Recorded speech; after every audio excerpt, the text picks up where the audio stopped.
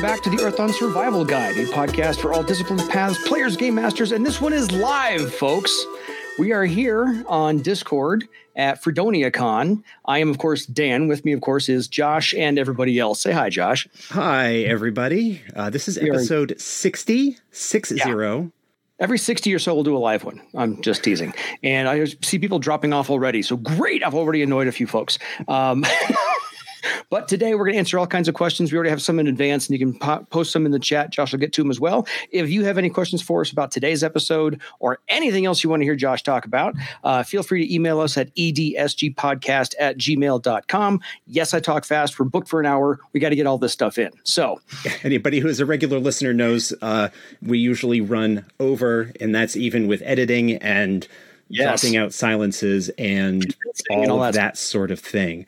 Before we get into those, I do want to mention, because I brought it up offline with Dan at our last recording session, as of right now, if I refresh our page stats here, we have 20,928 plays/downloads, which is over the course of the little bit more than a year that we've been doing this. Our estimated audience, 185 listeners. That's basically estimated on, the number of plays that an episode gets within the initial time frame. So we've got a small but great audience that sends in questions, and we appreciate the fact that we've got people along for this ride that we have going on. Exactly. So to that point, we have a couple of emails to get to. I'm going to give us one real quick from Dustin, who sent us a boatload of questions on Astral Sight and Astral Sense. And so he says, Josh and Dan, thanks for tackling these in detail. This was a really helpful episode. The key to unlocking most of my fuzziness on the subject was clarification that for beings wholly in astral space, there is no distinction between form and imprint. I definitely feel a little more confident dealing with astral space in my own games now. Dustin. So we did some good. There we go. Yeah, I hope I gave the right answers. Sounds like I did. If I helped him out, then those are the right answers. So speaking of astral space, we got like 4 of the 6 questions on astral space. So I figured we just kind of lean into those and knock those out. People who sent in questions after we had actually recorded the astral space episode, but followed up with their own questions. Absolutely. It's kind of like having a 2-parter almost. Hello to the both of you. First, repeating myself, best podcast ever for the best RPG ever. Secondly, you want questions for Astral Sight. Here we go. 1, information gleaned. When GMing, I like to describe an astrally witnessed structure in a loose, vague mood that somehow gives an impression of what the philosophy of a pattern is, even if it's just a quick glance with Astral Sight. Looking at a horror construct, the structure might be thorny, twisted, or seem to have eyes. Looking at a dwarven hammer, the structure might feel squarish and rigid, etc. Is there an official stance on this? I think I remember similar descriptions from the olden novels. The official stance is much like we discussed in the Astral Sight episode. Whatever impressions and images and stuff that you think will get across the ideas and notions that you want to the player who's doing the astral sensing, whatever works. Like, both of those are really great. If anybody listened to my live reading of the first story in Talisman back on Friday night of the con, and that is recorded and will be available in various places soon. I don't have links yet.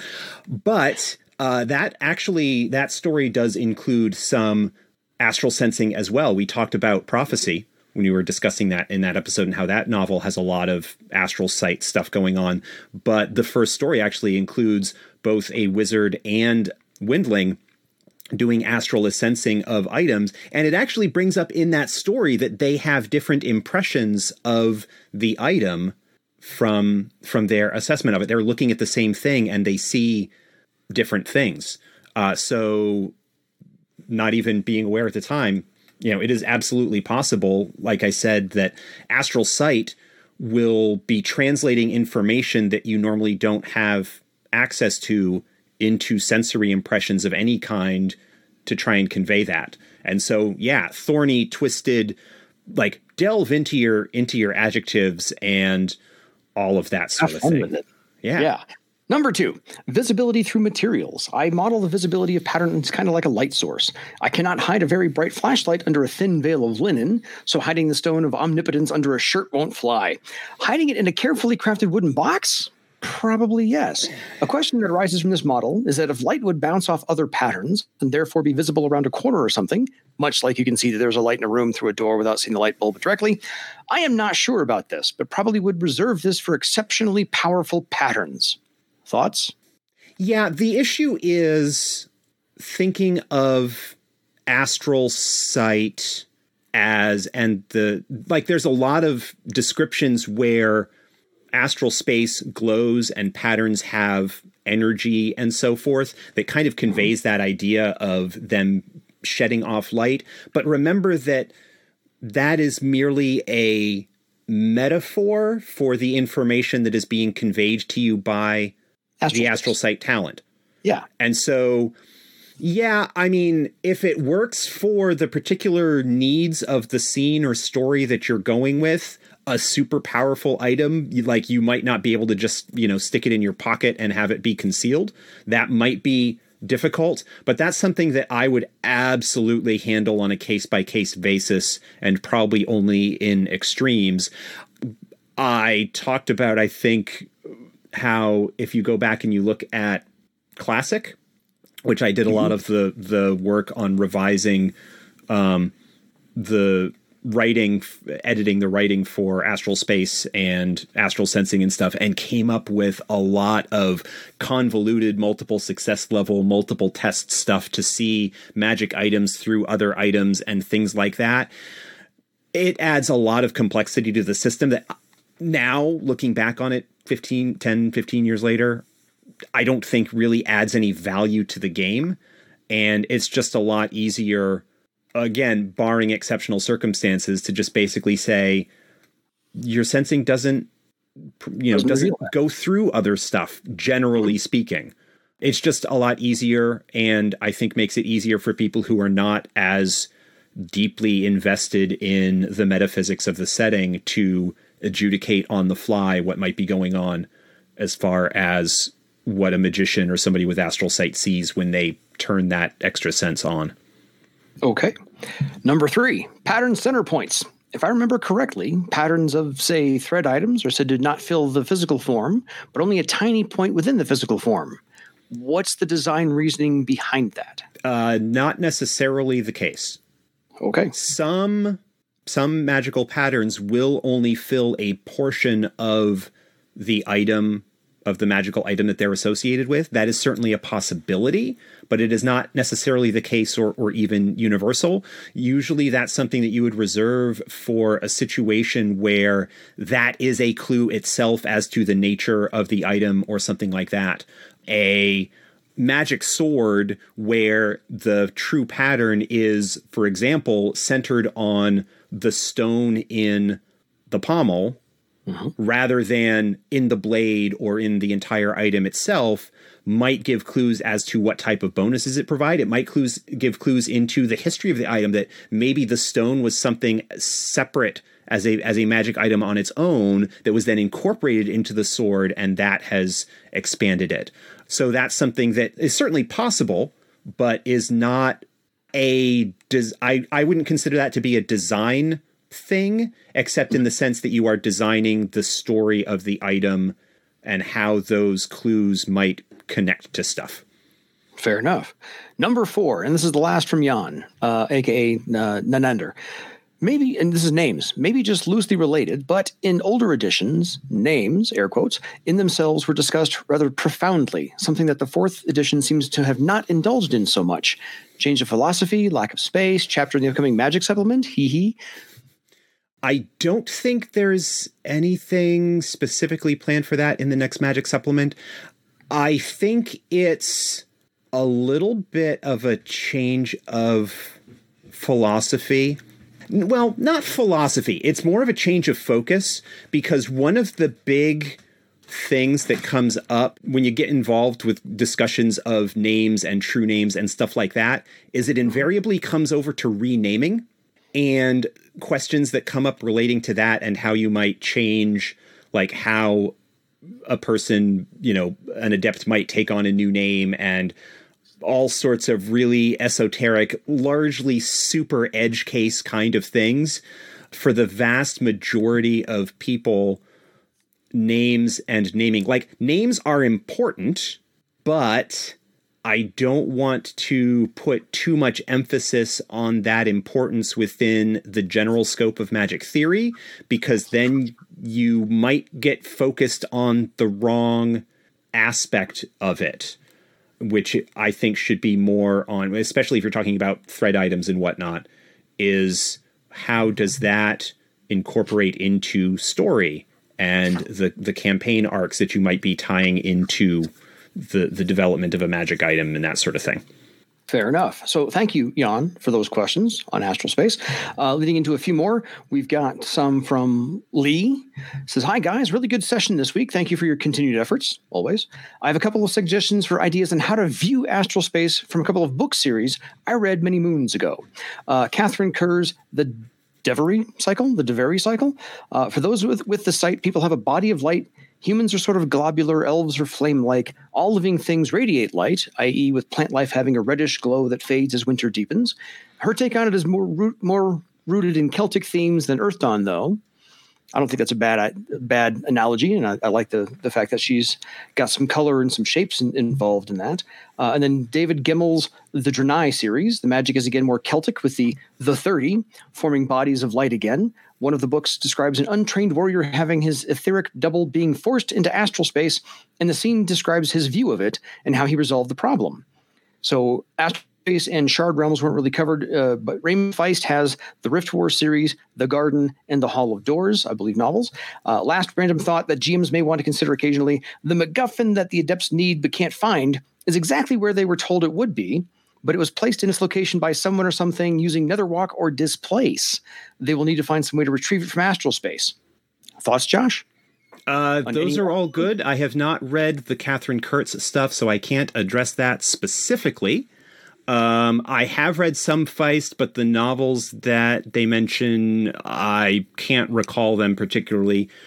But yeah, any kind of, it sounds like there's some kind of magic site that allows whoever to view magical energies or whatever, and drawing from those for inspiration for your own descriptions of astral space and the kind of stuff you might get from them, I think is absolutely valid and useful, even if the specifics of the magic theory don't necessarily line up one-to-one. What was the second? Yeah, what was the second? David Gimmel's The Draenei series. Okay, I haven't read that either. I am woefully behind on my... all new to me, so I'm underread compared to most fantasy games. But I thought there was another point that was brought up at the end, not necessarily talking about... Yeah. The last random thought was that the MacGuffin that helps the adepts need to find but can't find is exactly what they were told it would be, but it's placed there in astral space by either Netherwalk or Displace. Yeah, that's a cool idea. There's not... Because of the dangers of astral space in general, there is not a lot of focus given on cross-dimensional stuff the way that you would say with the ethereal and Dungeons & Dragons, for example. Now, depending on the group, that could be a very easy solution because of spirits who might be able to open a portal or... various other things, it might be possible to, get around that obstacle without too much effort. But if you have a group that doesn't necessarily have easy access to that, it could provide a very interesting wrinkle. Fair enough. All right, on to the next from Aaron. This is a long one, but I'll get through it. Hi, guys. Apologies, but life took over for a little while, and I had fallen a few weeks behind on the EDSG, and I've just caught up on an Astral Space episode from a couple of weeks back and wanted to share my personal imagery of Astral Space. First off, the ordinary world reflected in astral space. Imagine a grayscale version, maybe slightly blurred definition on the surroundings, and then an eerie mist that thickens with the level of taint in the area. Not unlike the Upside Down from Stranger Things TV show, or maybe when Frodo puts on the ring in Lord of the Rings movies.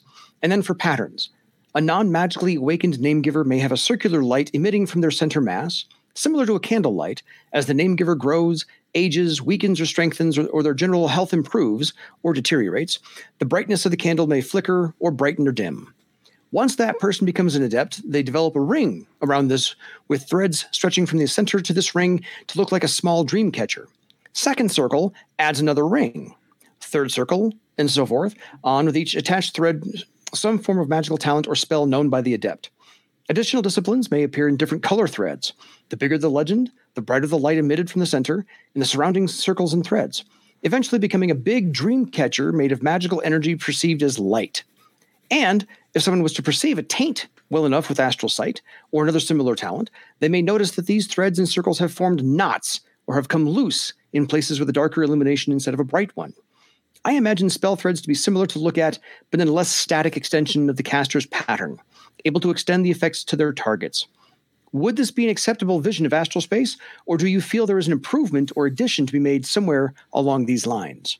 No, I think that's pretty good. The one place that I would probably differ would be not to go quite so specific in terms of the number of rings that get added based on the adept's circle kind of thing. That feels to me like it's a little bit too on the nose. Yeah, a little too on the nose, a little too mechanistic, not in line with what I kind of see, which is to say that while more powerful adepts would, because of their interactions with magic and their magical ability, probably have brighter, more complex patterns and so forth, that doesn't necessarily mean that someone who is not an adept but equally important in some regard would be. Like, for example, King Varolus III, who I think it was said he was a questor, but he was not actually an adept that was revealed at any point.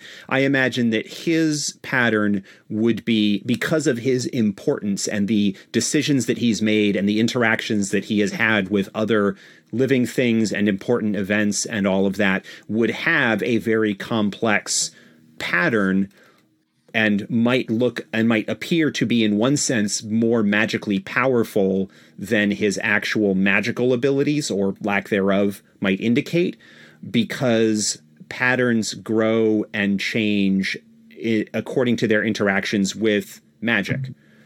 And so that's kind of what I would see. And that while you could probably get a general idea of an adept's, like you could maybe make a good guess at an adept's power level based on a reading of their pattern, especially someone who has, say, a decently high pattern craft score and has the ability to look at the pattern. That's what I would kind of use as a role for that kind of study.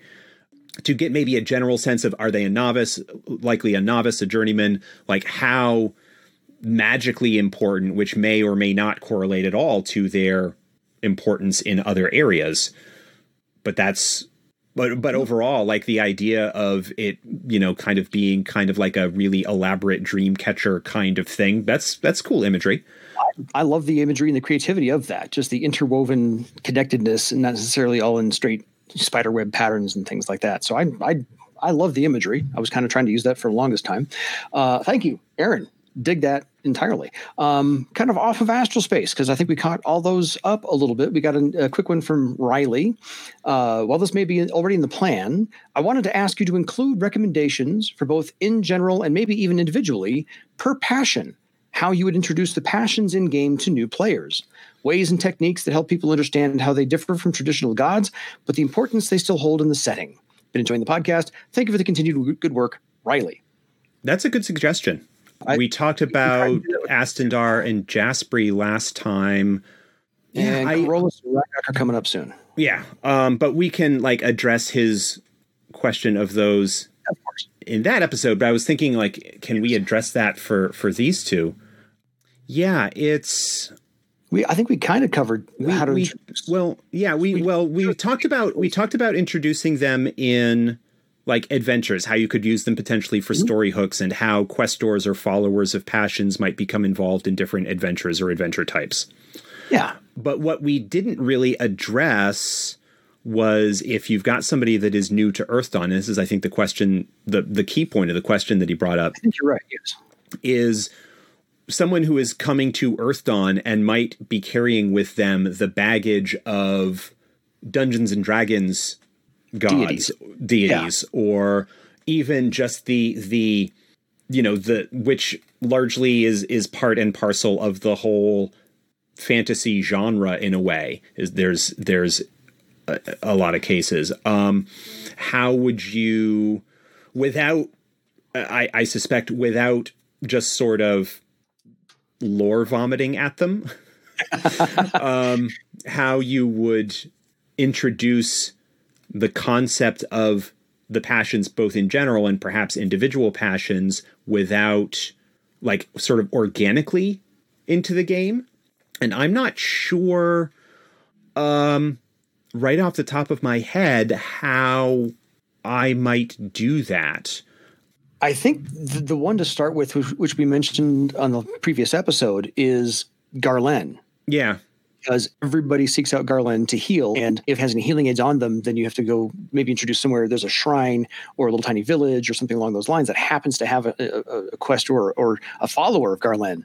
And maybe that's the way to introduce, well, this is one of the passions. Not, like I said, it's more the pantheon of Greek or Roman gods. And so it's not just one, it's not monotheistic, but that's kind of how to lace that in a little bit, just to go, here's how to introduce them to your players in the most genial way possible, as in, you need a healer, let's get you over there. Yeah, I would also probably lean into the idea that there's not necessarily a huge overarching religious organization tied to them. Yes. That they go to the Questor of Garlann there or whatever, and that they're just dealing with them as an individual, the same way that they might deal with, a weaponsmith, the local weaponsmith or some other kind of figure like that, where people, more expect the sort of traditional solo operator, whereas going to what people would conceive of as a priest or religious figure typically has some kind of organizational backing behind them. Not that there isn't in some aspects of Earthdawn, but that those early interactions are going with individuals that are perhaps pursuing the goals of, or the ideals of their passion within the context of an adventure, and perhaps even having rivals. We talked about that with Astendar, and having like rival artists both sort of competing for something and having that kind of idea. And so getting away from the notion of a questor as a priest or cleric that has to answer to higher authorities. Really, the only higher authority that any individual questor needs to answer to is their patron passion. And so maybe introducing the idea of questors as lone agents, as opposed to agents of some greater hierarchy, would be one of the ways that you could introduce that special flavor that the passions have when it comes to Earthdawn. Okay. One more email about the passions and questors. Hi there. This is from Brian. As you're going through the passions in these podcasts, I was just wondering if you might be up for spending a bit of time for each passion, highlighting what a person who is a follower, but not a questor, might do to show their devotion. I think, for example, with Corollas, we might get some good examples in the Travar source book, but what might a person who feels more strongly inclined towards the ideals of Jaspri or Thistonius or Floranius to do to express that even if their level of devotion is not strong enough or focused enough to make them a questor? It seems like for every questor, there must be at least dozens, if not hundreds of people who are inclined towards one passion or another, but who don't go all in on dedicating their life to the ideals of one specific passion. Perhaps even some consideration for how people might invoke the various passions in general. I'm sure all farmers would call on Jaspri to bless their fields, and all blacksmiths would want Uppendal's blessing on their forge, but I don't think they would all count as questors by any means, and many of those farmers might believe that Uppendal is just as important as Jaspri for providing tools that make their work less backbreaking. And many of those blacksmiths might believe that Jaspri is equally important to their work because, after all, the resources they use to make things frequently come from Jaspri's domain. Just a thought, or possibly a few. Brian. That's actually a very good point. Yes. Where your average non-questor person in a town or city or village would likely invoke the blessings of the appropriate passion based on what they were doing. There's a lot of discussion in the Travar book of the importance of Corollas. And Travar, being a very merchant-focused city, does have a lot of dedication to Corollas. But there is discussion in that book as well about other passions and how they manifest in the day-to-day life of folks. But yeah, Astandar, I imagine, would be invoked most frequently by our sort of artisan types, musicians, artists, anybody that's doing sort of creative artwork. And, you would potentially see even craftsmen doing work that might traditionally be associated with Upandal to also invoke Astandar to perhaps add their grace or whatever to the work the item that is being produced. But outside of that, Astandar would probably most likely be invoked by those pursuing romantic relationships and that sort of thing because of Astandar's association with love and associated stuff like that. Yeah, I think it would be, likely if there isn't a dedicated location in a particular town or village for the worship of a particular passion, then you might find houses have small shrines that are set up either to the passions in general or perhaps dedicated to one or two of the passions that are most aligned with whatever practices are done by the folks that live there. You would likely find, it would not be surprising to find small shrines to Garland set up in, the family room of a home, even if it's not huge or anything like that. And perhaps at special occasions, a small token offering or something like that might be made. I feel like there's some kind of anthropological reference that I should point people to those kinds of practices, but I don't want to get it wrong in terms of where it might originate from. But looking into perhaps some animistic traditions, maybe drawing a little bit of inspiration from places that practice a kind of ancestor worship, things like that, where you are, in a sense, petitioning specific spiritual individuals, spiritual entities to provide their blessings or support or whatever, might be appropriate to draw some inspiration from. All right. I think that covers on the Questers and Passion first episode we laid out. So quick little sidetrack and full disclosure. This is from somebody in my gaming group themselves, and they would take my word for it. So they wanted Josh's opinion on this question. Just want you to know, I love the podcast and listen to it weekly. Keep up the awesomeness. I had a question for Josh. We had a scenario that came up where a step 2, which is D4 minus 1, if I understand this right, maxing it out would then explode, but -1 for each roll added as well. Or is the -1 only applied a single time, no matter how far it explodes? I run it as the -1 is only applied at the end. Agreed. Run mine. That's how I've always run it, and I just grabbed the book off the shelf to see if it actually says in the rules. Normally speaking, all this dead air gets cut out at the final podcast production. Steps. So this is on page 33 of the Player's Guide, 4th edition Player's Guide, under steps 1 and 2. If for any reason you do need to roll dice at these steps, total any bonus die rolls before subtracting the modifier from the result. So the modifier is -1. So it's D4 -1. You roll the D4. If you roll a bonus die, you keep going. That you just subtract the 1 once. I think. I'm pretty sure that's been weird thing. I'm pretty sure that's consistent. I think it does It does slightly different things to the average results if you subtract it from each. I have not done the mathematical study of that in quite some time, so I can't recall right off the top of my head. No, that's fair. That's like an Excel spreadsheet chart type thing. I mean, not super weird when you're dealing with step numbers that low anyway, but yes, it is just once you subtract it at the end of everything. Uno.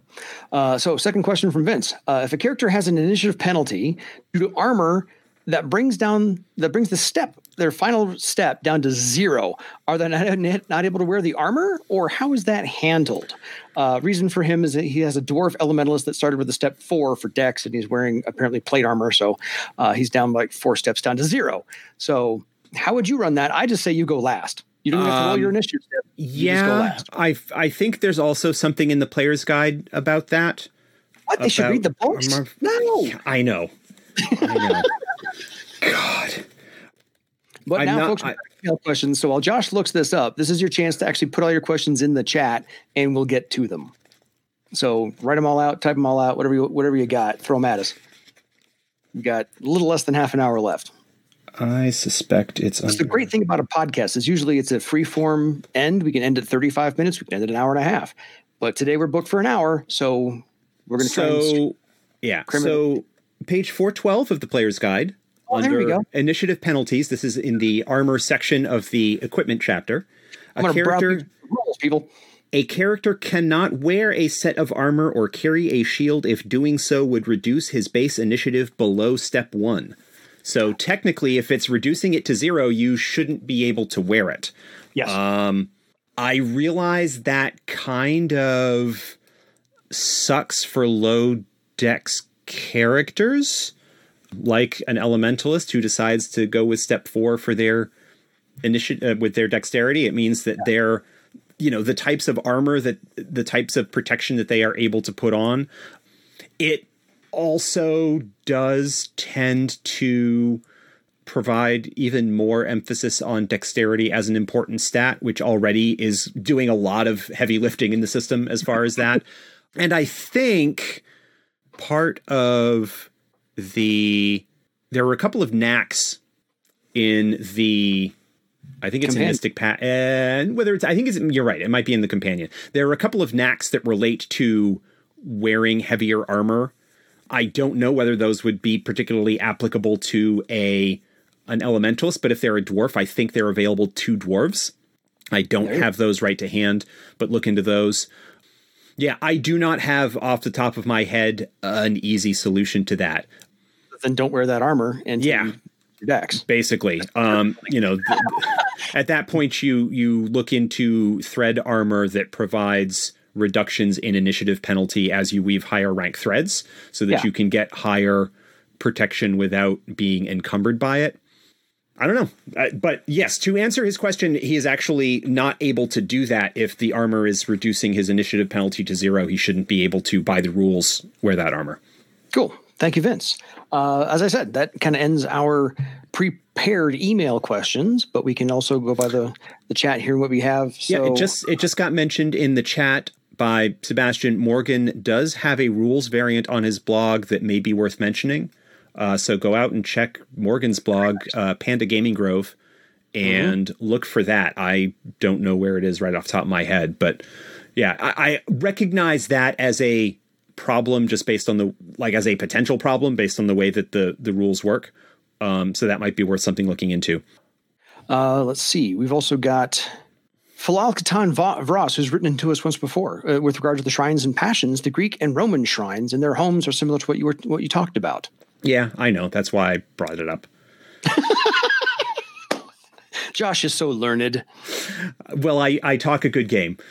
That's the whole point. Yeah, well, I am learned within certain environments, certain spheres of knowledge. Hence my reluctance to go. I know there are things outside of Western European traditions that probably address this, but I don't know those well enough to speak off the cuff authoritatively about them. Exactly. So if nobody has any posted questions, maybe they want to push to talk and actually get their voice on the podcast. Referring to the idea of hiding something in astral space, could a spirit be summoned and retrieve it via its manifest power? Bring the deep question. I'm not sure off the top of my head. I'm inclined to go with Cliff's thing, not exactly hand waving, but yeah, I'm inclined to go with that at the start before I get rules deep. But yeah, that sounds like a story wrinkle. I think that makes it. I think that makes it too easy.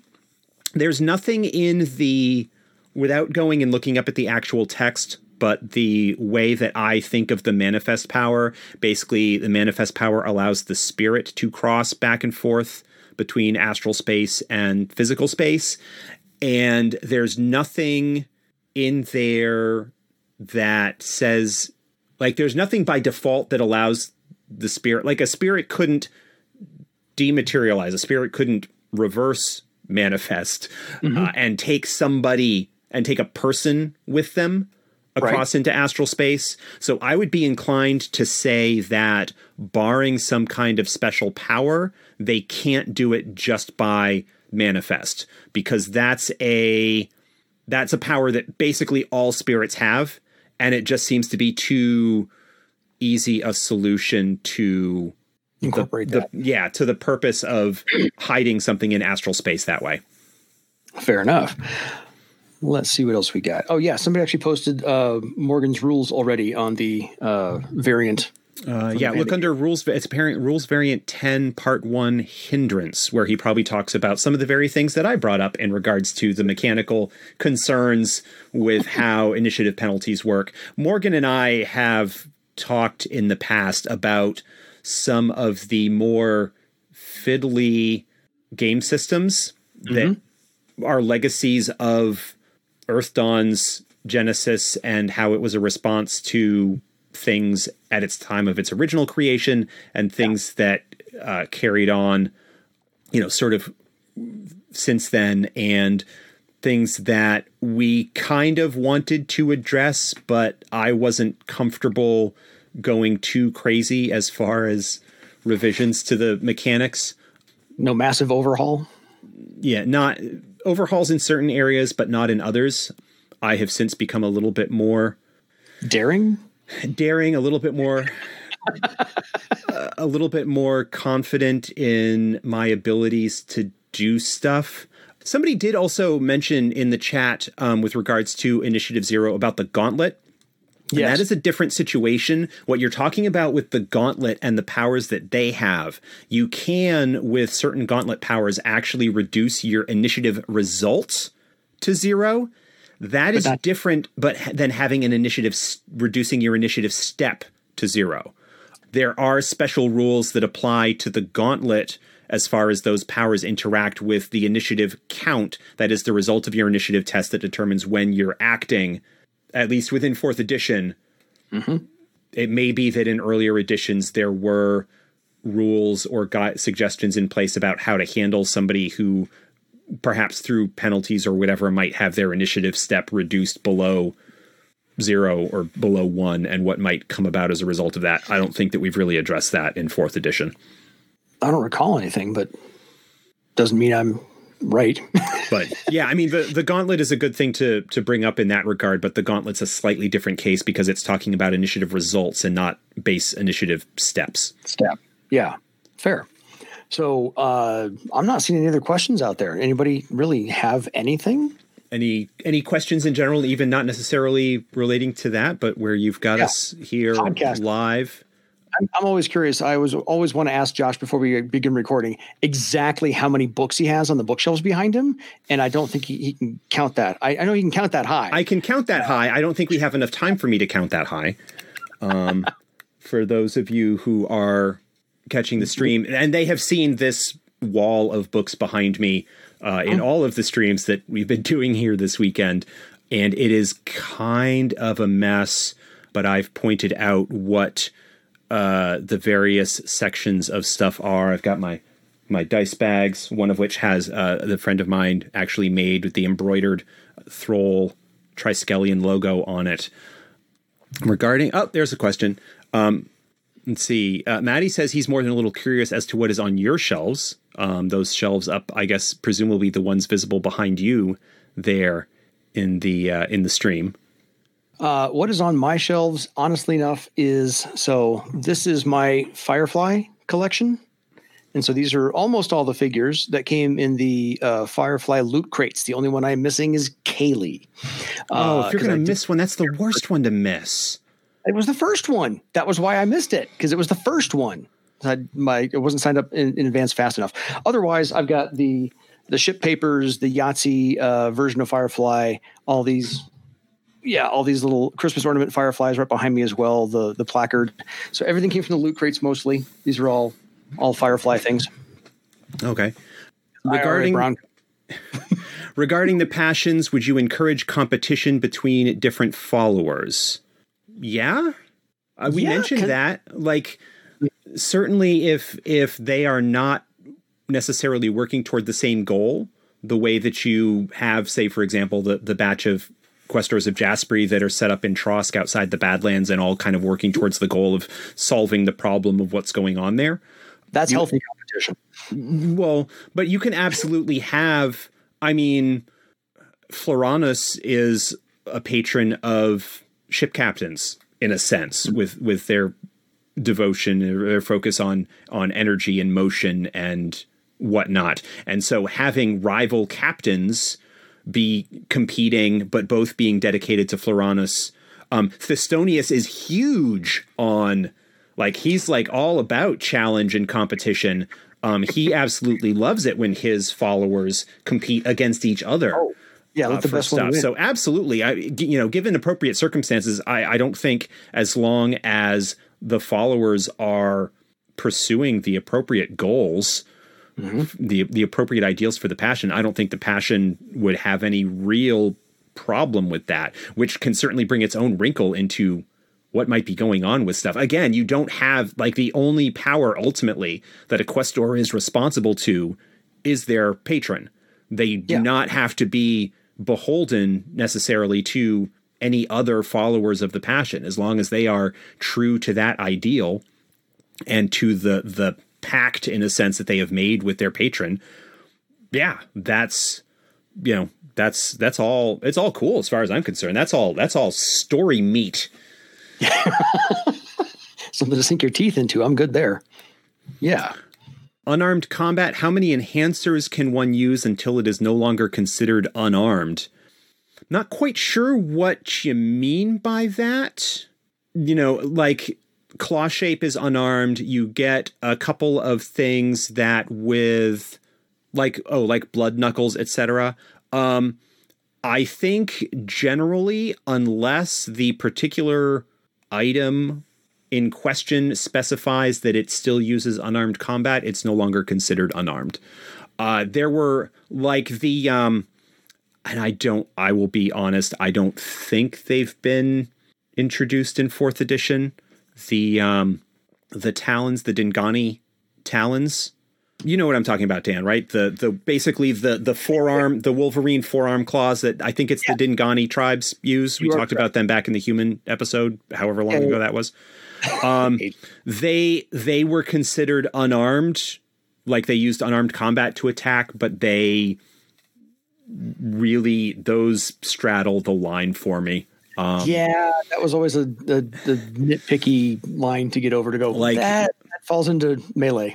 Yeah, when things start straying into, and it's like obscenity. I can't define it, but I know it when I see it. The feeling that, okay, now you are basically doing everything that you could do with a melee weapon, but you're just using unarmed because that's your good stat. Like, when it starts to feel a little abusive, blood knuckles, at that point you're still kind of punching things. Beastmaster claw shape is okay because it's like an extension of their hand. Anytime you start kind of going beyond that, the Tiskrang, like tail attachments, I'm iffy on. I'm going to strap a short sword to my tail, but use unarmed to fight with it. Like, I understand that on one end, but that's really starting that, like, that's on that blurry line for me. Yeah, I'm with you on the blurry line there. Let's see. So somebody found the character's initiative is reduced below 1 involuntarily. They act on a 1. So it's page 372 of the player's guide. So essentially they go last. Yeah. And that's fine. Thank you, Sebastian, for locating that. That again, but that doesn't, that is different from the I'm going to wear enough armor that drops my initiative step penalty down. Yeah. So somebody actually asked, when is Josh going to join me in reading some of the old legends, as he has such a great storytelling voice as well? Well, thank you. If you missed it, I mentioned earlier in the show, I live streamed and recorded the first story in the collection Talisman back on Friday night, and that will be available online to be heard. Part confession time. Part of the reason that I wanted to do that, yeah, Andy now just said in the chat, my bedtime story time must become a thing. Yeah. I had brought this up to Ross like 2 years ago, asking if we had the rights to do the Earthdawn novels as audiobooks. Basically, God, I think it might have been even longer ago than that. I think it might have been like around the time that I was not working a day job and was recording a couple of audiobooks that I asked. I know you've asked me about this because I have. I've done 30 audiobooks, yeah. so I've offered to do all the Earthdawn novels into audio. Right. And the reason that you haven't is because I kind of want to. We can trade off. Yeah, it's a matter of finding the production time, but yeah, if the reception on that was good, then I can devote a few hours of recording and post-production time, maybe in the midst of everything else, to a deadline. We can take our time and get it right. Yeah. So anyway, that's something we looked into as well as all those. So Rob from the Name Givers Actual Play podcast says, for an example of a Florani who is coming into a campaign, the first few sessions of Name Givers leads to an appearance and a PC becoming a quester. Was a case where the player was not well versed with passions, but acted in a way that would attract attention. And so the game master, him, brought this passion into the plot. I think it's a very fun way to bring in a passion if the player's role-playing starts to look a lot like a quester. That is actually a great idea. If you have a player character that is behaving consistently and dramatically and largely in a way that would attract the attention of a particular passion, having the passion actually appear is really cool, even if it doesn't necessarily make them a questor, although you can dangle that bit in front of them. But the original, not Longing Ring, I don't really think has, but I know that the original trilogy, I think Mother Speaks, definitely has appearances, and Poison Memories, the novels in the original Earthdawn trilogy, have the passions appearing to Jerol and the other characters as appropriate based on the circumstances. That's one thing actually that we hadn't talked about, is that the passions can show up. Like they can manifest, and they can manifest and do whatever. One of the legends is how Thestonius gave us his spear. He actually shows up for that combat and helps defeat the opponent, and then hands off his spear to the person he was fighting alongside with. So yeah, they do show up in person, and have direct contact with those people that are maybe not necessarily seeking them, but are needing to be in contact with them. So they do show up in person to say, by the way, we're real. How you doing? Yeah. Sebastian mentions dream sequences. If you are the type who's going to have a dream sequence, and I've got to say, I love me a good dream sequence when I'm GMing players. I did an entire session that was a dream sequence, and the players didn't realize it until about a little bit more than 3/4 of the way through, that they didn't realize it was a dream. I had an entire major villain in that campaign that was a horror that basically revolved around the manipulation of dreams. I love me messing with psychology and perception and stuff like that. So that works. I had to miss a couple of sessions, but my game master wrote my character back in through somebody else's dream or nightmare scenario. And so he's like, "Oh yeah, well, your character was there just in a dream session." Oh, good. I'm glad that I was still, valid somewhere.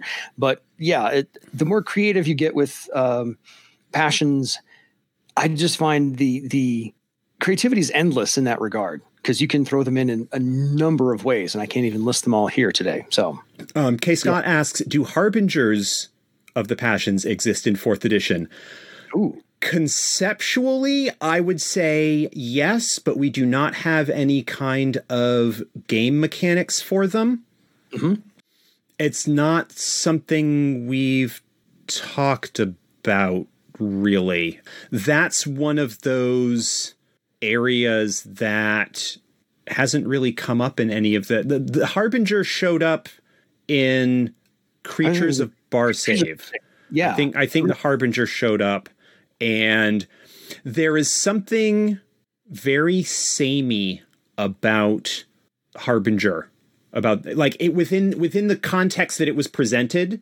It feels kind of weird for all of the passions, and I may be misremembering details or stuff might not be sticking with me, but it feels to me a little bit conceptually bland for, if a passion is pissed off at you, they're going to send a Harbinger. And yes, the Harbinger might have a little bit of flavor of the passion that they're associated with, but they're all going to be this kind of like uber combat monster kind of thing. And I think there could be more to it than that. Let me put it that way. And, perhaps one of the things that Morgan has mentioned here, and that has been brought up in discussions this weekend, is the dream project that actually he and I may end up working together on, which is the like deep astral realms, astral gazetteer, nether realms kind of stuff, actually discussing Harbingers there. That seems like a nice thematic tie-in, and perhaps doing with Harbingers similar to the kind of stuff that he's done with named spirits and spirit binding secrets, where we present sort of custom, maybe not even necessarily game stats for them, but custom like images of like what the harbingers of certain passions would be. And it also feels to me a little bit weird that the passions, because they can appear and manifest without that much trouble where appropriate in Barsave and perhaps places beyond, why they would need to send an emissary if they're upset with somebody. They just showed themselves. Except perhaps as, here is a challenge for a high circle party to fight something that's not the passion. There's something very like angelic messenger aspect to them that doesn't quite thematically fit with the way that passions are. I don't know. There are a few issues. Again, this is all spitballing off the top of my head. This is not involved in any kind of actual discussions that we have had behind the curtain. But yeah, it's a good question. It's a great question, and there's a lot of space to explore there. Harbingers can fill up a whole, I can say, a volume on their own, but they are, I can say, underutilized. But I'm looking forward to their 4th edition development and revision. Yeah, when we finally get around to that. We just got the wrap it up symbol from Andy. Andy, buzzkill. I'm kidding. So, I actually dropped in like 5 or 10 minutes ago to see how we're doing. Well, we've got the closing ceremonies after this. Right. This is the tail end of Freedonia Con. As I said, Andy doesn't suck. We're just the encore. So. Thank you so much for joining us. Thank you for continuing to listen to our show. If you are not already, edsgpodcast@gmail.com is the address that you can send questions, comments, table stories, suggestions, anything like that to us. We enjoy getting that. I want to hear it on the show next. Yeah. I mean, we've got plenty of material. If you guys can't come up with anything, we will certainly find a way to waste an hour of your time a week. Follow us on Twitter. The search for EDSG podcast on Twitter, I think, is the EDSG podcast in all of our social media. The actual Twitter handle is EarthDawnG because I screwed up setting it up. So it's EarthDawnG. There. I am at Metaxas on Twitter. Dan is at Boyce Voice. I am also on Facebook and various other things. Earthdawn Guild, blah, blah, blah, blah, blah. If you're here for the live show, you should know all of this stuff. Yeah, pretty much. Thank you again. 60 episodes now under our belt. Hopefully many more to come with so much subject. Dan, you want to take us home? I will wrap this up. So thank you all for making the time today for the hour that you had us. And it is now time for you to go send us questions about your legend. Have a good night, everybody.